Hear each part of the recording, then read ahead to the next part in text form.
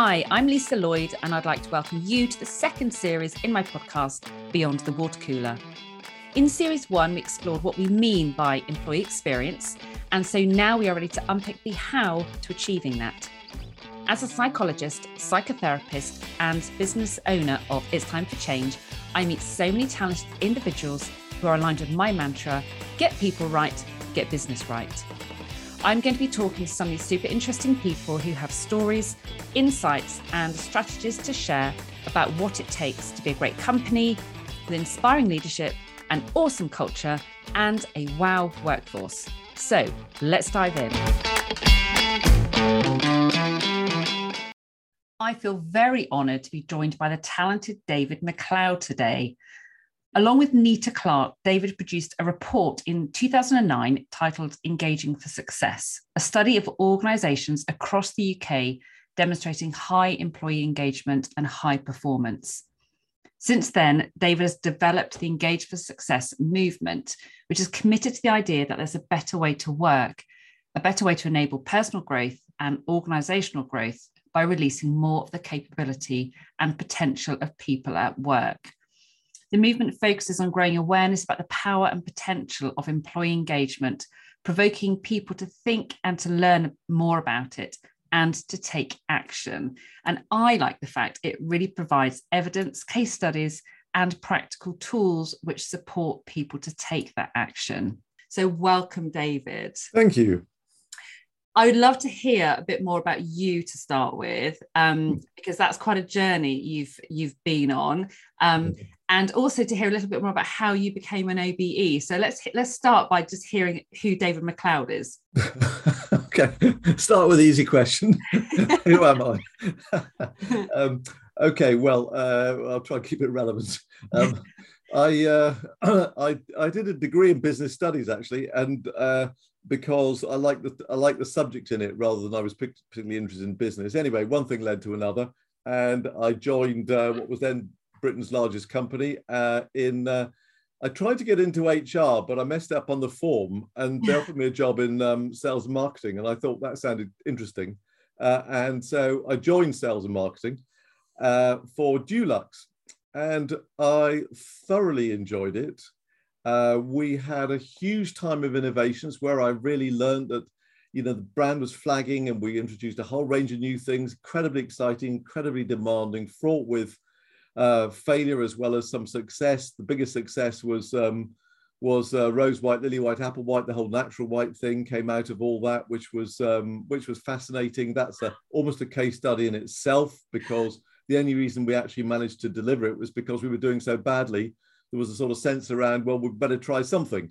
And that gave us permission and a big bureaucracy to make things happen. So that was fun. But I did learn that some people had the energy and creativity, and some organizations created the conditions in which people had the energy and creativity to come up with new forms of competitive advantage, which power the whole organization. So I did that, then went on and ran businesses, individual businesses across the 5 major countries in Europe, one across Europe, and finally a global business as a division of an even larger company, which was a merger of a Unilever business and some other businesses. So the bulk of my experience has been managing things. So I come at what we're going to talk about from the perspective of, I have a quarterly result to produce, and too many of those go badly, I lose my job. This is about performance, and we might talk about well-being and things like that, but I come at it from how are organizations successful? No cash, no business. It's very simple. So we have to worry about customers and competitive advantage. So I got incredibly interested in it, and as I say, through this whole period, I just realized that how important it was to garner people together and find those people, enable people who own the issues in front of them. There's only 4 ways to make business successful, and they all have really engaged people at the heart. Competitive advantage, wonderful customer service, innovation, opening up new markets. Those are the ways that organizations succeed. So I decided that I'd write a book about it, try and promote, if you like, the sense of the people dimension in all this. That is not to denigrate the need to make sure you're doing something that has a fair chance of succeeding. If you decide to launch a new range of telephone kiosk, you will probably fail, or a new range of fax machines. Of course, what you're trying to do has to have analysis over it, Porter's forces, activity-based costing, and so on. However, that is only part of the story. It's been the dominant part of the story for far too long, and it's time for us to recognize that the people who have to deliver these things, we have to worry about them. We have to worry about the humanity in the organization that enables us to give the things that then produce the performance. And so I was watching a podcast the other day, reminding me that most strategies, particularly in the noughties, weren't strategies at all. They were a set of goals. You know, it's like a football manager coming out and saying, I've a totally clear strategy. I want you to score 2 goals within the first 30 minutes after half time, right? Are you clear? Are you absolutely clear that that's what we're going to do? Nope, that's very, that's not a strategy. And you can't believe the number of really great organizations. You look at the strategy, it's page after page of numbers or basically goals with no real sense of, well, A, what their competitive advantage is, but B, how they will create the capabilities and conditions to deliver that. So I wrote a book, and I'd also been a non-exec of 3 government departments. I'd worked in the cabinet office, and I was asked to give a presentation to BEIS, and I did. And someone in the audience had been asked to find someone from the private sector to lead a study on employee engagement, and I was kind of there, if you know what I mean. What was it that that comedian said? Turning up is the critical thing. So I happened to be there and turn up, and so they asked me to work with an absolutely wonderful person called Nita Clark, whose background is totally different from mine, but we get on like a house on fire. We agree on virtually everything. Her background is the union movement and worked at Number 10 for 5-6 years, I think, and runs a small organization called the IPA. So we spent a year, absolutely fascinating, certainly from my point of view and her point of view, talking to a whole range of organizations about employee engagement. And the great thing is, if you're writing it for government, virtually all doors open. And so if we want to speak to a chief executive, they'll see us. So you want to speak to the institute or something or other, they'll see you. If you want to get the big research houses to open up their treasure trove of insights, they do. So we had this fantastic year, and at the end of it, we wrote the report. Anita and I are very, very complimentary, apart from getting on like a house on fire. She can write. and maybe if I have a contribution, I try and work out. We had 64 points of logic that all ran on one from another, that ran right through the report. But Nita crafted it and brought it alive beautifully. So we wrote the report, and I've probably talked for too long. The report was out. Basically, I will finish this thought. People said it was time. It was timely. It wasn't, well, we were very clever, but it was timely that a report on the sort of people aspects of business was written. And they said, but that's not enough. Just to have a report doesn't really, we don't know what to do, how to get started. We want more help. And we said, well, we're not going to develop a consultancy. We are not going to start to offer, the 10 steps to heaven, the sort of paint by numbers approach, because every context is different. But maybe we could really build on the themes we came up with in the report. And if people were on their word, as it were, i.e. this is very important and we're energized by it, why don't we just gather that energy together and create a movement, a task force and a movement and a sponsor group to push the thing along. And that's what we tried to do. And we had we had a fair amount of success. We don't claim the whole employee engagement push, but we certainly think we perhaps helped it along, and we believe absolutely passionately in the importance of this for the individual, because if you're engaged, you tend to have a better sense of well-being. More engaged people, more successful organizations. So organizations are successful, more successful organizations, the more successful country. And maybe we'll touch on that, because we're facing a lot of challenges as a country. So it feeds into all those things. I love the fact that it sounds like your success, the amazing things you've achieved, have come about from filling in an HR form wrong, or ticking the wrong box, and being in the right place, like being in the right room, a cabinet office. That, you know, when people talk about when you're at school, like, what's your career plan? What are you going to be doing? And actually, two quite significant moments for you open new doors, and I love that. It's those new opportunities that come along. Well, another way of putting it is luck. And a wonderful teacher. I was a late starter at school, and a wonderful teacher said, "I don't think he's quite as thick as you all think he is.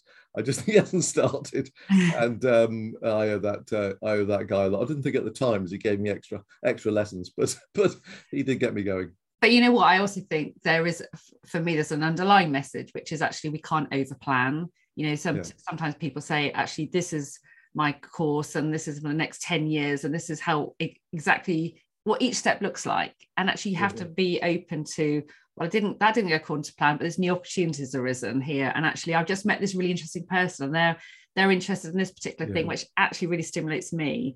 And being open to seeing that, which sometimes if we have a very clear path, we don't look. I think just picking up that theme, too much over management, too much Gantt chart stuff done in the wrong way, you can feel the energy being sucked out of the organization. You know, the sort of right, it's 10:30 on Tuesday, where's the plan for 10:30 on Tuesday? And you just, the spontaneity, the enthusiasm, the creativity is sucked out of the organization.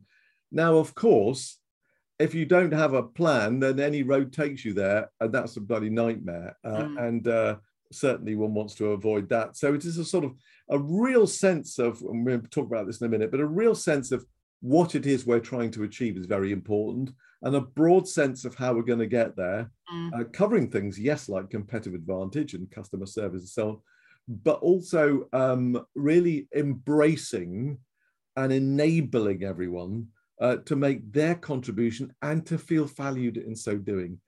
So a certain amount of process, yes, but never forget processes are the servant of what you're trying to do, not the master. And so many organizations, it's the wrong way around.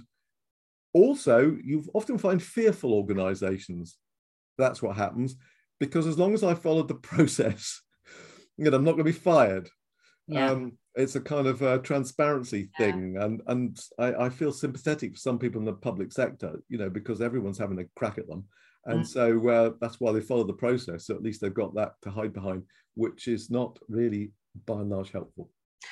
This is why I really wanted you on this podcast, David, because you're talking about processes of the servant and humanity, and you're talking about, you start off talking about performance, but it's about the cash, and it's about achieving what the business is supposed to be achieving, but you've got to focus on the people. And everything you're talking about, I kind of want to keep giving you a round of applause because it's actually, you're talking the same language that I talk, but you have, you've written this report, you're behind this whole movement, you have that credibility, which obviously will come out as we talk through this podcast. So awesome to hear what you're saying. So tell me a little bit more about, for you, what employee engagement actually means, because that's a term that's banded around a lot. Well, actually, even all those years ago when we wrote the report, we counted 64 definitions of employee engagement. Wow. Now, does that matter? Well, it matters a bit, but don't forget, if you as an organization sit down, collectively together, either physically or through social media or whatever, and you write a paragraph or a form of words that speaks to you all about what you're trying to achieve with and through people, that's probably the right definition for you, because it relates to your context. However, it's a bit lame to leave it there. So we did work at trying to get at what really is the thought that lies behind all these definitions.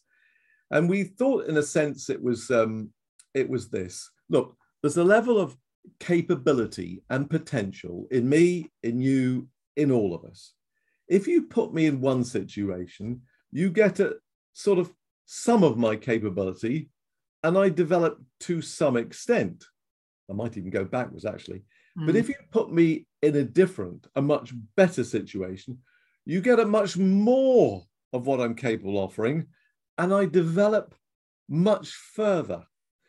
And in essence, engaging employees is about ensuring that what they're capable of offering, and we all have different levels or different types or different contributions, really includes, but I'm enabled to be in flow and to offer I'm not contorted by anxiety, this concept of psychological safety. I'm not constantly being belittled. I'm respected. I'm listened to. All these things help people to offer their much more of, maybe even all of their capability. And actually, as Sir Alan Jones, who you really is credited with bringing much of Japanese manufacturing from Japan to Britain, said that managers have two jobs. One is to enable people to the best they can be, but the other is that they don't know how good that can be. And their job is to enable people to realize they can be even better than they thought they could be. And, and the sort of way of thinking about that is someone says, David, could you launch this conference, set up this whole conference? And you think, well, I've never done that before. I'm not sure I can do that. Blimey, got all these speakers and they've got a budget. I'm not sure I can do that. And you get a bit of coaching, a bit of help, and 6 months later, you delivered a fantastic conference. And you leap while your shoulders are back, you feel good, so the next challenge, and after a few years, you've developed because people have poured confidence in, you've had some successes, you've learned from failure. Failure is an opportunity to learn, not an opportunity to beat you up and find fault. These organizations, these people come through these things and they've developed, and there's much more, they've developed more than they thought they were capable of. And they go home tired, but not frustrated. Because work is tiring. There was a woman in Weberday's report, was a woman in Wales, and I was talking with her because she worked for an organisation been around 20 years. And 2 years before we arrived, they got onto this whole topic of employee engagement.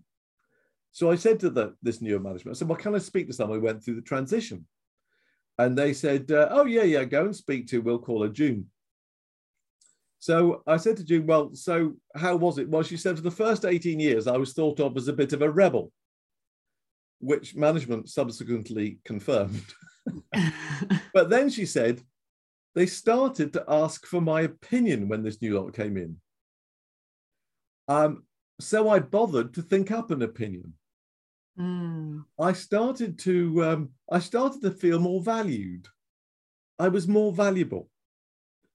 And then I've never forgotten, she looked at the floor, she smiled, and she looked at me, I could see she was deciding whether to add something. And eventually she said, and by the way, my husband says I'm easier to live with. Now, I thought it entirely throw a remark, because as I said, if you are frustrated and it's sort of burnout, rust out, and you go home tired but frustrated, tired, and you kick the cat, you kick the filing cabinet, you're grumpy, or in her case, you take it out on the husband.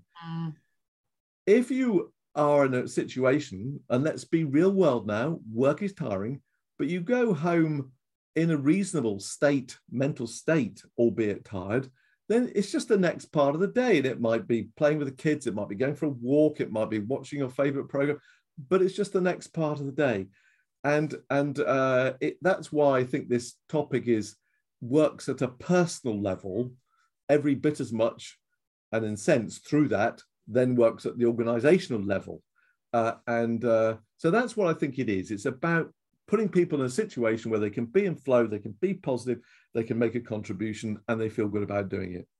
And I love that explanation of June, because that I talk a lot about that difference between stress and stretch. So, being stressed isn't a great state to be in, but actually when you're stretched to your potential and you have that sense of meaning and purpose and achievement, and you have an internal sense of status because you know what you're doing is making a difference, and your values and so on, that is ticking all those emotional needs. That's the bit that drives us and energizes us. So, like you say, you can feel absolutely exhausted, but you're still buzzing. And that's hence the title of this podcast, Beyond the Water Cooler, because if people are feeling frustrated, feeling wound up about stuff at work, they will be grumbling about it. And in the olden days, where we're all in offices around water coolers, that's where all the conversation, or the coffee pot, that's where the conversations happen. And of course, that's happening less and less. A lot of people are venting at home now, but actually, I want for people to be able to express those opinions in a workplace that enables positive change. So rather than grumbling about it and taking it out on your cat or your husband, let's have an opportunity at work to say, this isn't working for me, or I can see a better way of doing that. Absolutely. Absolutely. There was that thing about what was it Welch used to go about, the energy takers and the energy givers. And, the energy, Gallup is a huge bit of work. For every energy taker, you need 5 energy givers to compensate. The energy taker is the person. You get out of the car in the car park and you walk towards the front door, and the energy taker says, you say, you're going to the monthly cascade? No, I'll go to that. I mean, last time it was hopeless, wasn't it? I mean, do you honestly believe that stuff? Oh, Christ. Well, what planet are they on? And by the time you get to the front door, you want to kind of, you want to go home. And then occasionally you fall in beside someone and say, things all right? Yeah, actually, we've got this incredibly demanding meeting today. We've got big customers coming in, but we've really planned it. We've got plan A and a plan B. And if we pull it off, that's going to lead to a whole string of great positive actions and output. So we're really going for it. And you think, well, I've got a chat. I'm really going to go for mine. Now, if you've got people who are broadly creating a sort of positive energy giving atmosphere, energy atoms, as someone in the public sector called it to me when we were doing the work, then that creates an atmosphere that gives air under other people's wings to do it. There's somebody called, I'm a huge fan of her, Gillian Stamp, and she talks about the tripod, tasking, trusting, and tending. That your job is to task clearly, what would success look like, and if they're very senior, they then in the real world, you might be talking about a lot of scope and success in 5 years. If they're very, very junior and we're not allowed to talk ages, are we? But very young and very junior, it might be success over the next few months with probably a bit less scope. But either way, they get scope to bring themselves. So you task clearly, you give them scope so they can, you tend, it is the taxpayers' money, the shareholders' money. And you want them to succeed. So it's a tending relationship, and you trust, because in that trust, that's the oil, if you like, in people then finding those mechanisms to offer their creativity and so on. So I often think that's quite a nice kind of way. Last thing I'll say, triggered by what you said, although McKinsey's are absolutely down the analytical side of the analysis, which has its place, but it's by no means complete. I think it was them who had quite a nice little phrase for employee engagement, making progress in meaningful work. We want, picking up your theme, Lisa, you want to be seen to be making progress, and it's that bit more helpful if you think there's some point to it, which doesn't need to be changing the world, but it can be that something that's broadly positive. So what is the, in terms of having this whole conversation around employee engagement, what's the evidence that if we focus on this, it makes a difference? Because I know that's something, I talk a lot about the evidence rather than just this is the latest kind of fad. And I know on the website, there are various references to places to go and to check it out. But I would really love to hear from you what you think Yeah. Well, it's a good question. I won't grind through lots of statistics because they are on the website and we'd all die of boredom. But I suppose there's two ways of looking at it. Let's start with if you divide companies into quartiles of levels of engagement, because lots of surveys and so on, and it's crude, but it's broadly right. So top organizations, top quartile levels of employee engagement, and compare those with bottom quartile performance, very low levels of engagement, in other words. And then you look at outcomes. Now, this is a correlation. Yes. Causation is almost impossible to prove because for causation, you need the same market circumstances, you need the same competitive advantage, the same economic backcloth, the same custom. You never get it. Yeah. But there comes a point where there's so much correlation and so much evidence, you say pretty much there's causation. And certainly ironically, some of the NHS work, they would say it's causation. Anyway, if you compare these two, correlation, then the top quartile, bottom quartile, twice the level of profitability, 2.5 times the revenue growth, customer service, at least 12% better customer service, although I think that's an underestimate for reasons I can mention. Big, huge Gallup study a while ago. I think it was about 20,000 business units, and the top quartile were 18% more productive than the bottom quartile, which is about the deficit in UK productivity compared with other countries. How many politicians talk about employee engagement? Just to solve, they bloody well should be. Innovation, of the more engaged, 59% say work brings out my most creative ideas. Of the least engaged, 3% say work brings out my most creative ideas. Well-being, as the good correlation, the Dame Carol Black, who's you will know. She's a wonderful person, and she beat a path to our door actually and said, "I'm glad you're writing this report because I'm a doctor, and she is this expert on absenteeism." So she said, I know about causes of it, but I come at it through the medical lens. But over my years of work, I have concluded that whether the boss, the manager, is engaging or not, will do as much for people's mental health as I can do through musculoskeletal diet and all the other things. And so, what was it? There was a reporter trying to remember it back. It was, I think it was a Gallup report, was it? That your chances of a heart attack, if you've worked in a disengaging environment for more than 2 years, was something like 30% higher.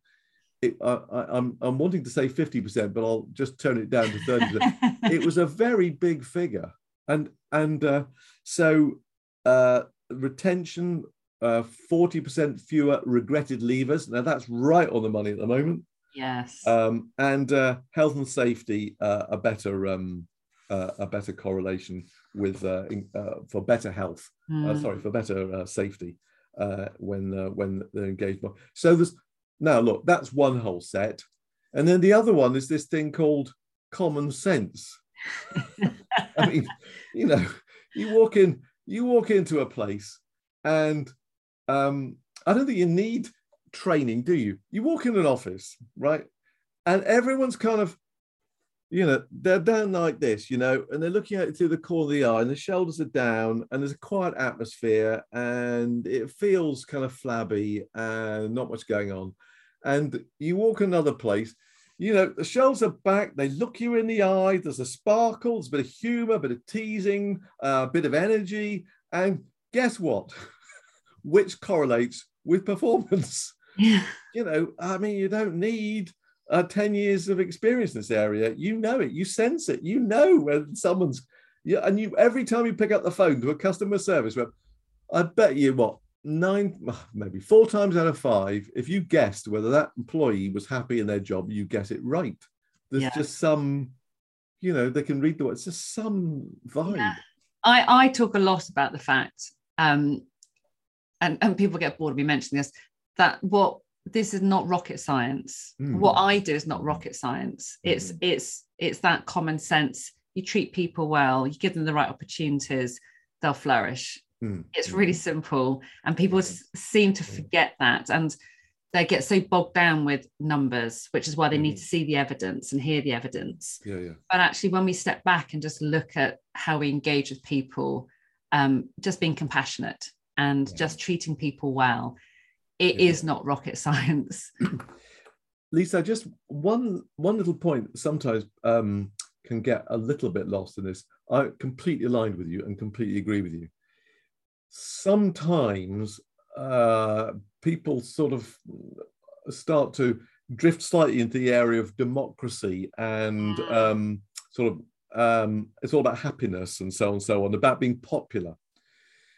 There were 2 shift leaders on one of the big car companies, and one of these shift leaders had great levels of employee engagement and the other shift leader didn't. So they thought, for a bit of a laugh, they'd swap the shift leaders over to see what happened. So they did. And of course, over time, the engagement scores followed the shift leader.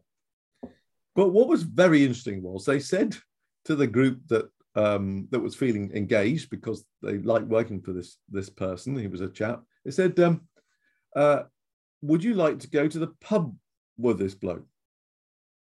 And apparently they said there was lots of sort of tea sucking. Well, not sure really. And actually, it wasn't about him being popular. He wasn't actually that popular. They didn't want to go to the pub with him. He wasn't a sort of Boris Johnson type. What he was fair. He coached. He was clear. The feedback was good. The training came when it was needed. They felt safe. He did the things that enabled them to do the things you and I have been talking about, but he didn't go for popularity. He went for those things, which I think, and the only other thing I'd say is, this is not about avoiding difficult decisions. You're not going to please everybody. If you can open one new store a year and half the group think it should be Manchester and the other half think it should be Leeds, somebody's going to be pissed off. Exactly. But you can't avoid that decision, because if you do, everyone's pissed off, because you get this sort of headless chickens thing where everyone's running around. The issue is how you take those decisions in such a way that I was listened to. I didn't win the argument. I can live with the fact it's going to Leeds, not Manchester, because there were good arguments for that, and I'll get on with my job, rather than, where the hell does this decision come from? No one asked me, blah, blah, blah, and then that depreciates. So don't avoid taking difficult decisions. Don't go for popularity. Go for doing the good things well that we'll speak about. And that's the bit that people really benefit from coaching, isn't it? And that support in terms of having a confidence to get off the fence and say, right, this is how we're doing it because, and not worrying about upsetting people and so on. I think, for a lot of people, they feel, particularly in leadership, it can feel quite lonely. So that sense of, am I doing the right thing? I know I'm going to piss those people off. Is that okay? And having someone else who's got your back and you can check things out with, and just had a nod, you're doing the right thing. I think it's hugely important. So with everything that's happening today, in today's climate, how relevant is the 2009 report? Well, it's a great question. And we have to be very sensitive to what we're talking about, essentially, through all this, which is understanding a context and working within a context. And how has the context changed? I think some things have just been accelerated through the last 10 years, and some things are changing a bit of the dynamic. So, I mean, the sense that, I love this expression, if you look at pressures coming on organizations, Has your market been Ubered? You know, who can say that if I work for a sat-nav company, I've got a really great long-term future when suddenly up pops an app which is free? You know, Yeah. Things are changing dramatically, which puts huge pressure on organizations to do what they do, not be caught in their own success, which is very often the problem. Why change? Look at Nokia.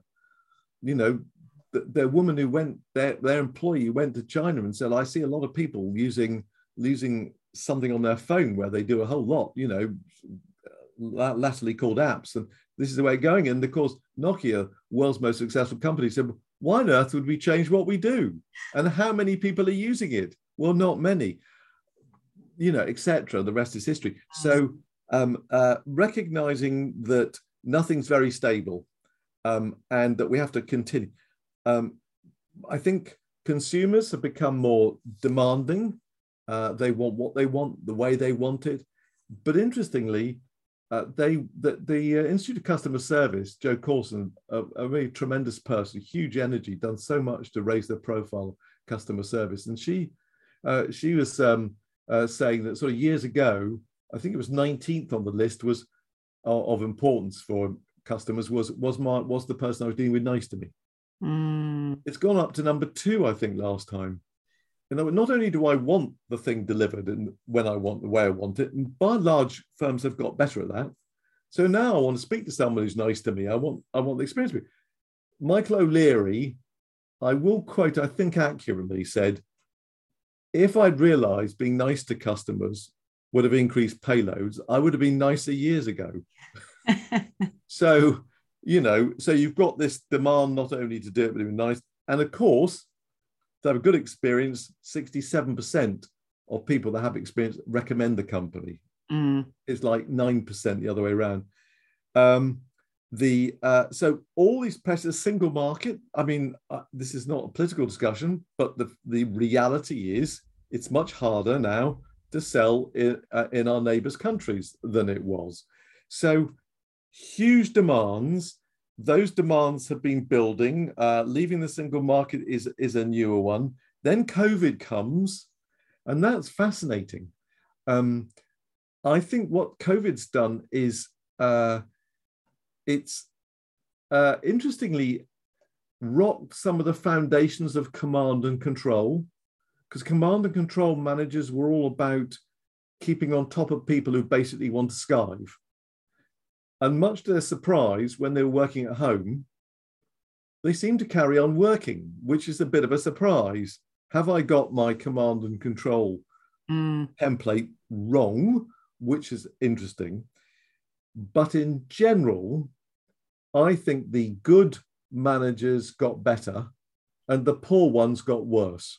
The poor ones started to worry about monitoring the clicks on a home-based computer and sending in endless reports about what you've done that day. And basically, you know, you're out to skive, so I'll try and mitigate that.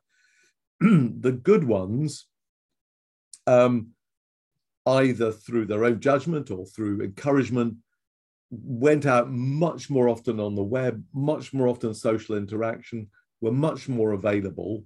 And therefore, they sort of fell into, I suppose, over that 3 categories: the command and control people who went through COVID with that whole template, the ones who went through with empathetic management, and that was the middle group, and the best group were the ones who went through with empathetic management who did something about it. And doing something about it might be, I'm not paid that much, and I don't have a PC, I don't have a desk to work at. Can I start later because I've got to do homeschooling?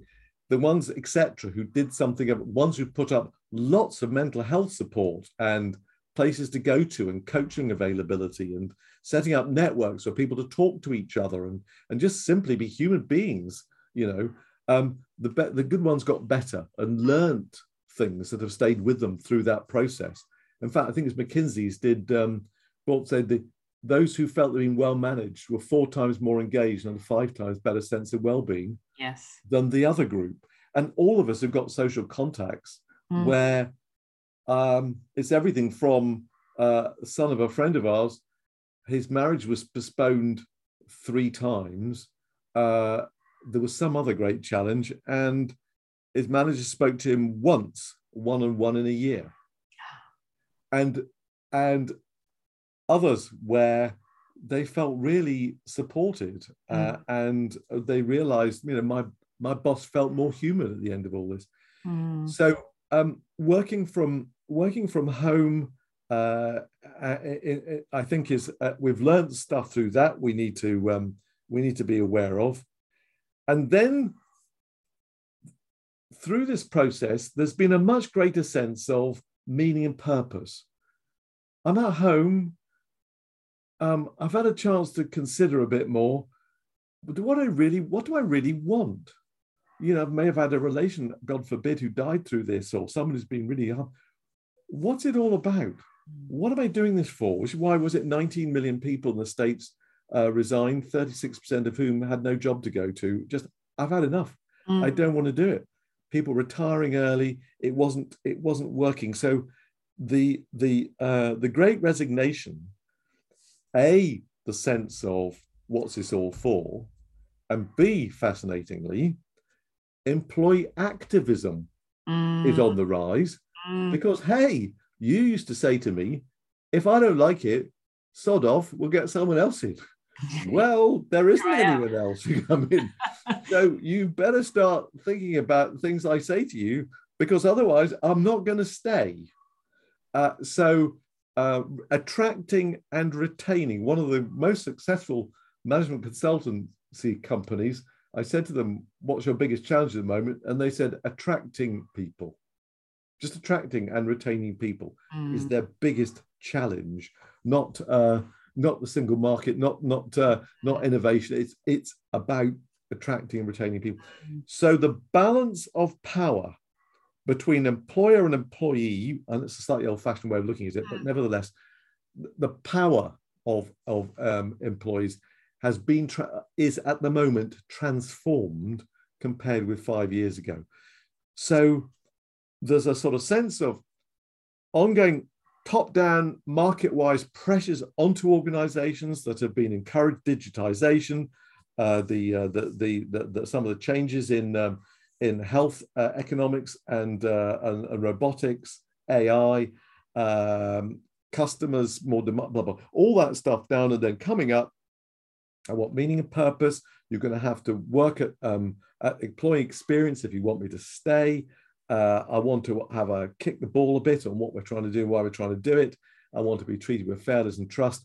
All those things coming back up the other way. And so we hope we're going to be updating our report in the not too distant future. And we will certainly be talking a lot about the forces that have been accelerated and the newer ones that have emerged, all of which create a different backcloth. Many elements are the same, but a different backcloth to the one of 10 years ago. So what I'm interested to know then is, so we know that the context has slightly changed, but in terms of what we do about engagement, has that changed? So in 2009 report, and you've already mentioned today about the 4 enablers, essentially, it'd be great to hear a bit more about those, and actually whether they are the same, or whether you see those changing to fit the context today. Right, good, yes, great. Well, as I said, just to pick up the theme of a while ago, we said when we went to all these different organizations, public, private, we tended to see 4 things emerge in the ones doing it better. They are, if you like, lenses to look through when looking at the topic. They tend to enable things. You can't say which is more important. You can't say what order to do them in, because they are lenses, and it depends on your context. I think they're still relevant, but what you might do in each of these enablers will adjust dependent on your context, the big context, and your specific context. But the 4 things were these. The first one was these organizations where people are more engaged, they tend to have, we called it strategic narrative, which is just a really simple thought. is there a story I can hold in my head about where the organization came from, about where it is today, good and bad, and where it aspires to go in the future? Can I look down the mountain and see some progress we made and our origins and some of the things we want to hang on to? Am I pretty clear about where we are today? And can I talk about, do I feel some commitment to the sense of what we're trying to achieve and its contribution? And that should not require any visual aids. That is something you should hold in your head. Yeah. And if you can hold those things in the head, preferably you've had a chance of kicking the ball a bit as they were developed, but certainly in terms of how to implement what it is you're trying to do, then these organizations set, and I think that one is becoming more and more important because of, I want meaning and purpose. I want to understand the importance of this. I want to know why I get out of bed. And if I don't like what I'm getting out of bed for now, I'll do it for some. So I think strategic narrative, in other words, the strategy, but in the form of a narrative, I think that's increasingly important. And I think also with that pace of change, and I do a lot of work with a change coach called Amanda Page, and we, as part of the work we do with companies, we encourage them to write their own story, create their own story based on what's happened, to make sense of the change they're going through, and to have that sense of clarity so that it all makes sense, and they're clear about it themselves, but they can explain it to other people, and it starts to embed the changes so that it makes sense for them. Yes, I think that's absolutely right. There was I'm just looking to see, well, I've got my my prop here, but I don't think I, oh yes I do. There was a firm I went to the other day, small firm, and most people have got one of these. And so they said to everyone, "What? Just stick it in front of another employee, minute, 2 minutes, and get them to say what they'd like the company to be in the future. What is it we're trying to do?" And they put it there, and they call that the big book of the future. And they put them all together. Cost you about 200 quid to get a little splicing machine thing, and put it all on the web, and create this big book of the future that we've developed together. I mean, I think a really nice way of. I mean, I'm a huge devotee of Daniel Kahneman's work. I think it's I'm not a great one for management theories, but that's not a theory, is it? His sense that our emotions are massively more important in the driver of our decisions than we really like to think they are. We all like to think we're free thinkers, but you probably vote the way your parents voted. You probably, etc. Yeah. So, and much more important. And so, a story tends to get to the emotion much better. I know organizations that do plays, do a 5-minute skit on what it's like today to deal with this, a 5-minute skit on what they like it to be in the future, or draw pictures.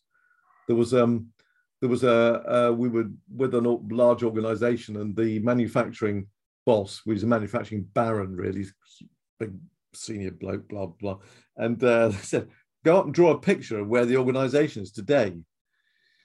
And he stood, this big bloke, and he said, "I don't draw pictures."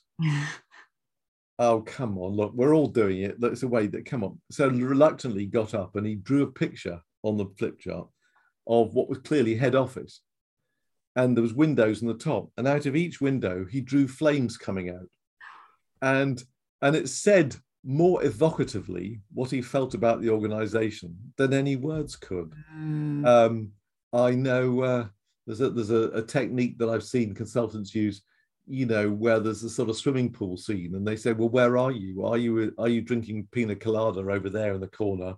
Are you looking at the pool like they are? Are you in the shallow end, or have you dived in like they have? Where are you in this story of, get at the emotion?"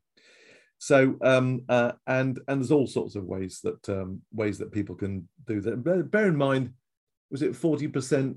Ernst & Young said of employees don't understand the strategy. Yes. And most don't, because it's all wrapped up in jargon. It's numbers, as you read earlier on. It doesn't speak to me. I don't really know. Are we up market? Are we down market? Are we going for overseas? Are we low cost? Are we high cost? What's our competitive advantage? All these things are not answered, and it leads to all sorts of suboptimal behaviours. Was it that 500 executives in a big Ernst & Young's, they put them together, 80% believed that meaning and purpose drives employee satisfaction and the ability to transform. So it's kind of there. It's not there deep enough, but we're using the words anyway. So that's the first one. I better speed up, haven't I? The second one is this.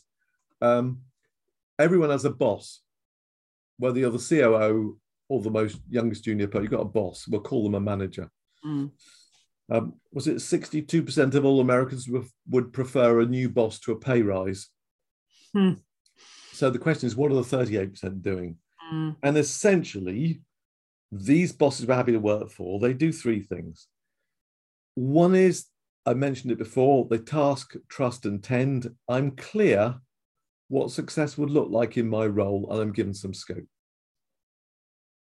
Secondly, you do not feel you are treated as employee 483. You are treated as a human being by your manager. They can do that in a whole range of non-tree huggy, real-worldy ways. You know, it can be anything from, I have childcare issues on Thursdays, can I come an hour later, stay an hour later? It can be, I really, really want to move to a new function in the organization. Can I go and spend half a day with whatever? If it's finance, go and spend half. I God knows why you want to go to finance, but anyway, you know, or marketing or sales.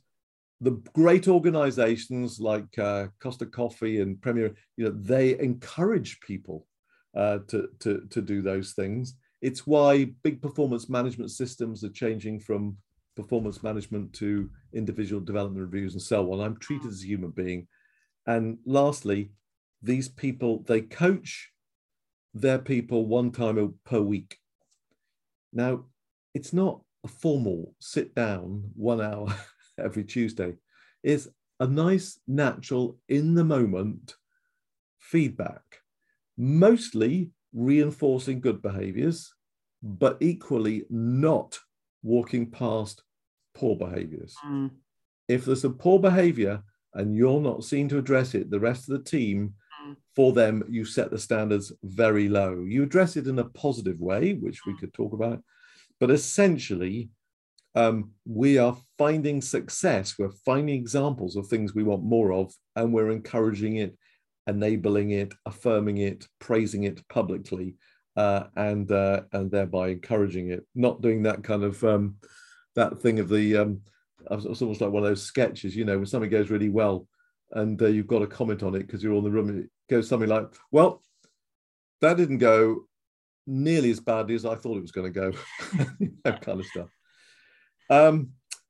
So lots of examples in there, but let's move on. The third thing is we called employee voice. Voice travels from the most junior to the most senior. It travels from the front end of the business, marketing, sales, customer service, through to the back office. Voice is available, and with today's social media techniques available, there is no excuse not to really know what people are thinking. People want to feel heard. They don't expect to win every argument, but they want to feel respected. They want to feel heard, and it's incredibly important that that happens. A kind of "you said we did," or better still, "we said we did," kind of approach to life.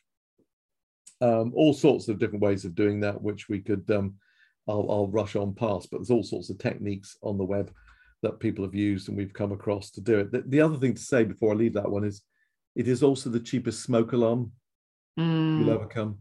I mean, how come Volkswagen got to the point where, what did it cost them? Was it 12 billion or something?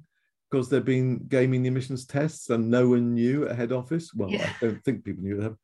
Or, you know, the Morton Tharkol engineer said, "You shouldn't launch this rocket. It's too cold for the tiles," and they all died. The BP engineers who were concerned about the rate at which they were doing stuff and the concrete piles in the Gulf of Mid-Staffs Hospital, or at least one function of Mid-Staffs Hospital, when the voice can't be heard, when the voice is heard through a bit of smoke, you deal with it. You cut it off. When I was running my businesses, things go wrong all the time. But do you catch them when they're this big? Or do you wait until you need lawyers and PR people to deal with it? And I think that's a really interesting point, isn't it? Because lots of companies, when I have conversations with people, they're looking at, I need to get this person in, sort this out, I need to get this person to sort that out. And these are all the problems we're having, and we need always external people. And I always say to them, I bet you have most of the answers within your yes. You've got the resources there, you're just not asking them the right questions. Yes. So it's about tapping in, isn't it, to the amazing insights and experience that these people already have. I completely agree. I went to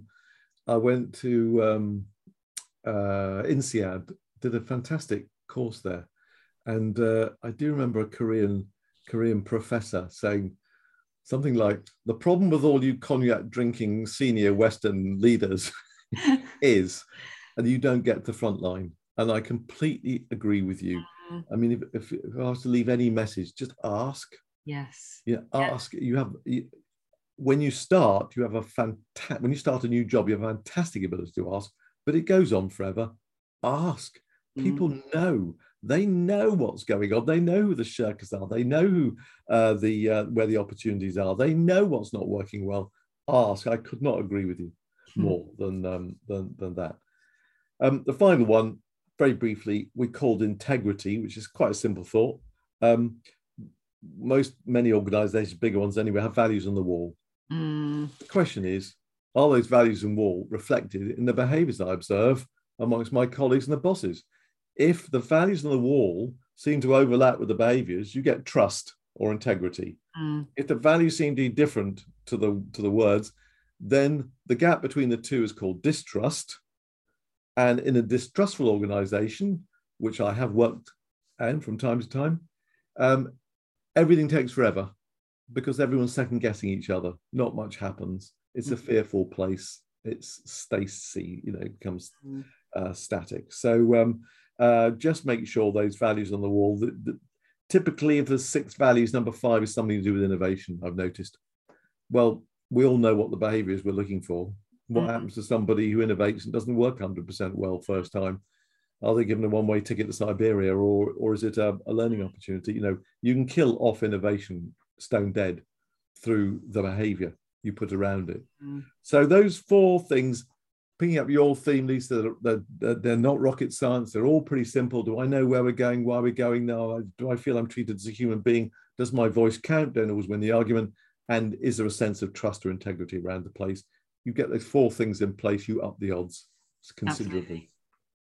And I think it's really interesting, isn't it? Like just picking up on that values part. It's, most companies will have values, but it's about also what they recognize and what they reward. And I've, working with some great companies who are very much around, this is how we promote recognition of the behaviors that drive the values, that fulfill the values. It's about, what are the things? Is it about reaching our goal? Is it about securing X number of clients or whatever project? Or is it about, I am looking out for my team, or I'm speaking up and providing my opinion, or whatever I'm being innovative because I've been enabled to be innovative. So what is it that we are recognizing and rewarding? Yes, absolutely, exactly. Yeah. Was it Ed Shine did that book some years ago that what really drives behaviors is the top 3, the things, the 3 things that manage the top management. Really, there was a person who was I was speaking to, who said a coach, he was trying to convince this very senior architect that that their behaviors mattered. And the person, what do you mean? People aren't watching my business, ridiculous. So anyway, persuaded, there was very senior female runners, persuaded her to go around the place just carrying a magazine. So a particular magazine. God knows what it's called, architectural. No, it wouldn't have been something obvious like Architectural Day, but some roughly relevant but slightly obscure magazine. And so she did. And later on, the information department said, we've had a hell of a run on this thing called so-and-so.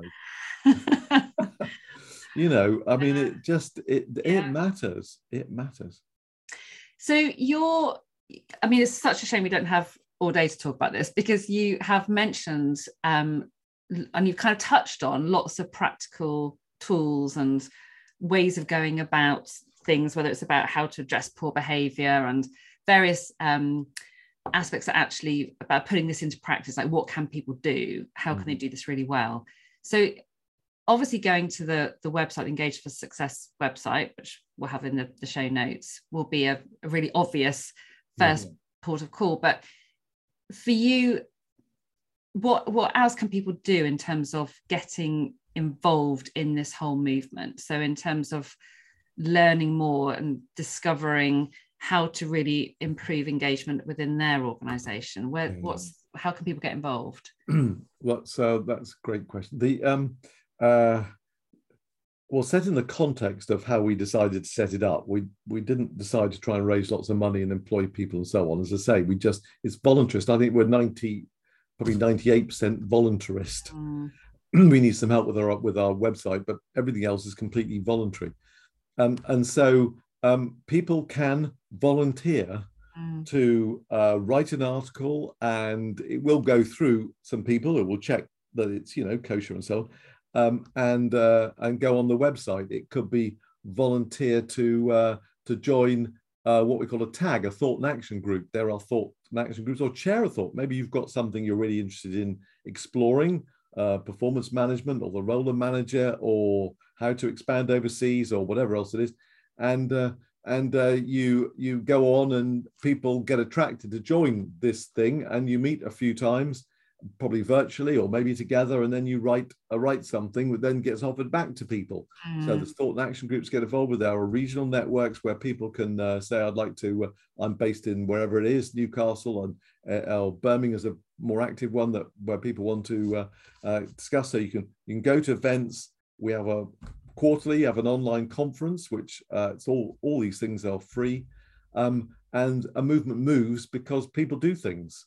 So we are really keen, if people here think they'd like to learn by doing, or they'd like to learn by contributing in any of those ways, we have a volunteers hub. I think we currently need a new leader for it. But a volunteers hub when people can go to and say, I want to volunteer.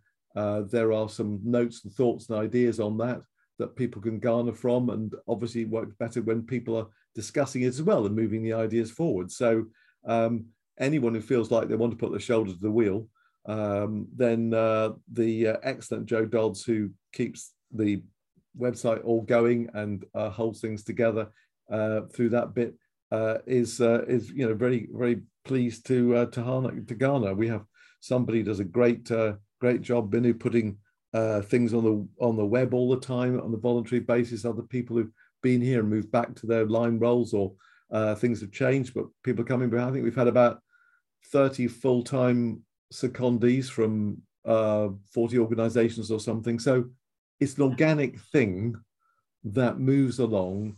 And go onto the web, see whether you like it, look at some of the videos, see what's going on, and then put your shoulder to the wheel, because we'd love that, and hopefully you get something out of it. And together we'll reduce the number of Monday morning traumas by having a slightly more productive way of leading people. Absolutely. So as well as people checking that out, what are a few, 2 or 3 key actions that you would like to see business leaders doing now to really make a difference to employee experience, employee engagement? I think, well, first of all, pick up that thought we discussed a minute ago. Ask your people. Make a real. You've got to be open. You've got to make sure that people don't feel they're taking notes and going back to their bosses and giving their bosses a hard time. But just ask, go around and ask. Absolutely amazing what you'll pick up if you make yourself open. Brown bag lunches, open sessions at 9 for an hour every Friday morning, whatever else. Lots of ways of doing it. Blogs that people will write and then comments welcome. And when you first do it, you'll get some negative stuff, but typically that reduces and people start to get more positive. So ask your people. That's more important than anything. The second thing I think is this. There's transformational employee engagement and transactional employee engagement. Transactional tends to be do a survey, feedback actions against what you've heard, and blah, blah. It's not unhelpful. It can be quite helpful, but transformational is when the bosses truly believe that people are their most important asset. They truly believe that when there's a huge challenge from a competitor or a customer challenge or just some challenge, their instinctive reaction is, let's get our people together to solve this, rise to this challenge. It's recognizing that people are the solution, not the problem. If only they were more this or that, that's a problem. Getting them together to solve stuff is a solution. Now, I can use those words, but they don't mean anything really until the manager, the leader, believes it themselves. So the way to believe it themselves, go around their organization to bits that are working well with good outcomes and imbue what's going on.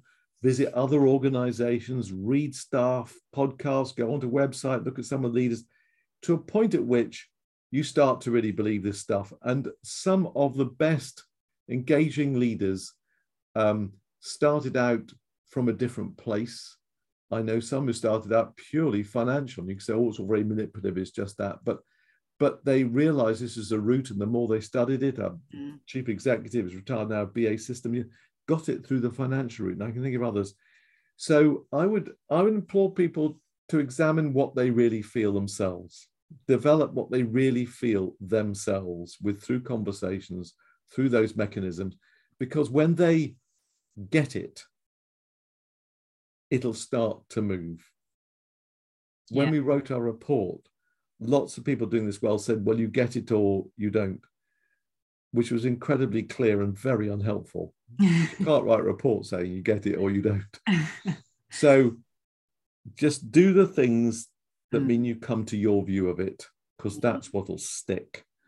And ask people how they're feeling, what gets in the way, what works here, what gets in the way here, what's your dream for the organization, and what's your nightmare? Ask those 4 questions, particularly great in the first 4 weeks of a new job, but they go on thereafter, and you will know what you need to do and what you need to avoid and how you can help. You'll have your agenda within about 10 conversations, in my experience. I do not exaggerate. That's great advice to finish on, because that's something that anyone listening to this could go away and do. They can go away and they can ask those questions. They can go away and think about who they are in their own style, and how they show up. I love that. David, that's been such an awesome conversation. I could honestly, there's so many things that you've mentioned throughout that if we had more time, I want to delve into deeper, but we don't have time today. So that's maybe another conversation, another point. On a completely different note, Sheila Lord, who is my last guest, has provided me with a blind question to ask you. Okay. So if you could fix one thing in the world by shaking a magic wand, what would it be? It would be that whether you're running a hospital or a factory, or even the way forward for a nation, and whatever it is, whatever you're running, or a small department or a customer service unit, you think about the things that the world's encouraged you to think about, which is the sort of deductive issues, but at exactly the same level, at the same level of importance. You think about the humanity and the people issues that is kicked up by this. You give the same level of priority to the humanity of the business as you do to the analytical side of the business. as Will Hutton, one of my heroes, said, people think of organizations as a network of transactions. They're also a social network. And so I would love for anyone perhaps turning around a failing hospital or a school or a business, I'd love them all to think about the people issues at exactly the same level as the strategic issues. And guess what? The strategic issues will be more effectively managed if you get the people issues right, and the results will tend to come. So I'd like people now to really say goodbye to the Henry Ford approach, cut jobs up in little pieces and give you the pieces and monitor you. It doesn't work anymore as a complete method because of all the changes we spoke about. So if I could fix one thing, I want the people issues to come way up the agenda to at least be equal to the, are we making anything anyone might want, or selling anything, or have a service that anything might want? Are we also thinking about the people involved and who we've got and what we'll need, and are we caring about their development? Because if they grow, the organization grows, and if they don't, we don't. That's such an awesome place to finish. It just summarizes beautifully. I'm just sitting here just grinning listening to you, because it just sums up everything that I think every company should be doing. So that has been such a brilliant conversation, David. You know this stuff inside out. You are inspirational just to listen to, and I think this conversation will provoke people to think differently, or provoke people to take action, look at, try some of the things out that we've talked about today, maybe explore a bit more, looking at the website. We'll put the details in the show notes. If people want to reach out to you, do they do that via LinkedIn, or do they check out via the website? What do you want for people? If they go on, if they be lovely if people do want to volunteer in some way to offer something, whatever, go onto the website. All the contact details are there. I am on LinkedIn. Not very good on LinkedIn, but I'm there. If people want something, and I will give presentations to. I mean, look, in the practical world, if it's 4 people in north of Scotland, it'll be a bit tricky. But if it's reasonable and timely, then at my stage in my career, putting something back and encouraging and enabling is really, I guess, all I can do. That's fantastic. That's a lot. So that's brilliant. Thank you so very much, David. It's been a pleasure chatting to you. Thank you, Lisa. Enjoyed it very much. Thank you. Thank you. Thank you for joining me today on Beyond the Water Cooler. If you love it, I would really appreciate a 5-star review, as this helps more people to find the podcast. And if you haven't already, don't forget to subscribe so you get notifications every time we publish a new episode. If something in this episode has got you chomping at the bit, or if you'd like to discuss the topics covered in this podcast further, please do get in touch and we can continue the conversation. You can find me at lisa@itstimeforchange.co.uk. My details are in the show notes. If you'd like to be kept in the loop on what I'm getting up to, I publish a monthly roundup. To sign up, head over to itstimeforchange.co.uk/join the club. I'm always looking for new, interesting people to chat with on the Beyond the Water Cooler podcast. So if you have a story to tell, or know of anyone who would be an inspiration to talk to, please do get in touch. And lastly, I'd love to know what you would like to hear about on the podcast. So drop me a line for all suggestions. And that way I can make sure that what I'm talking about is most helpful. See you next time.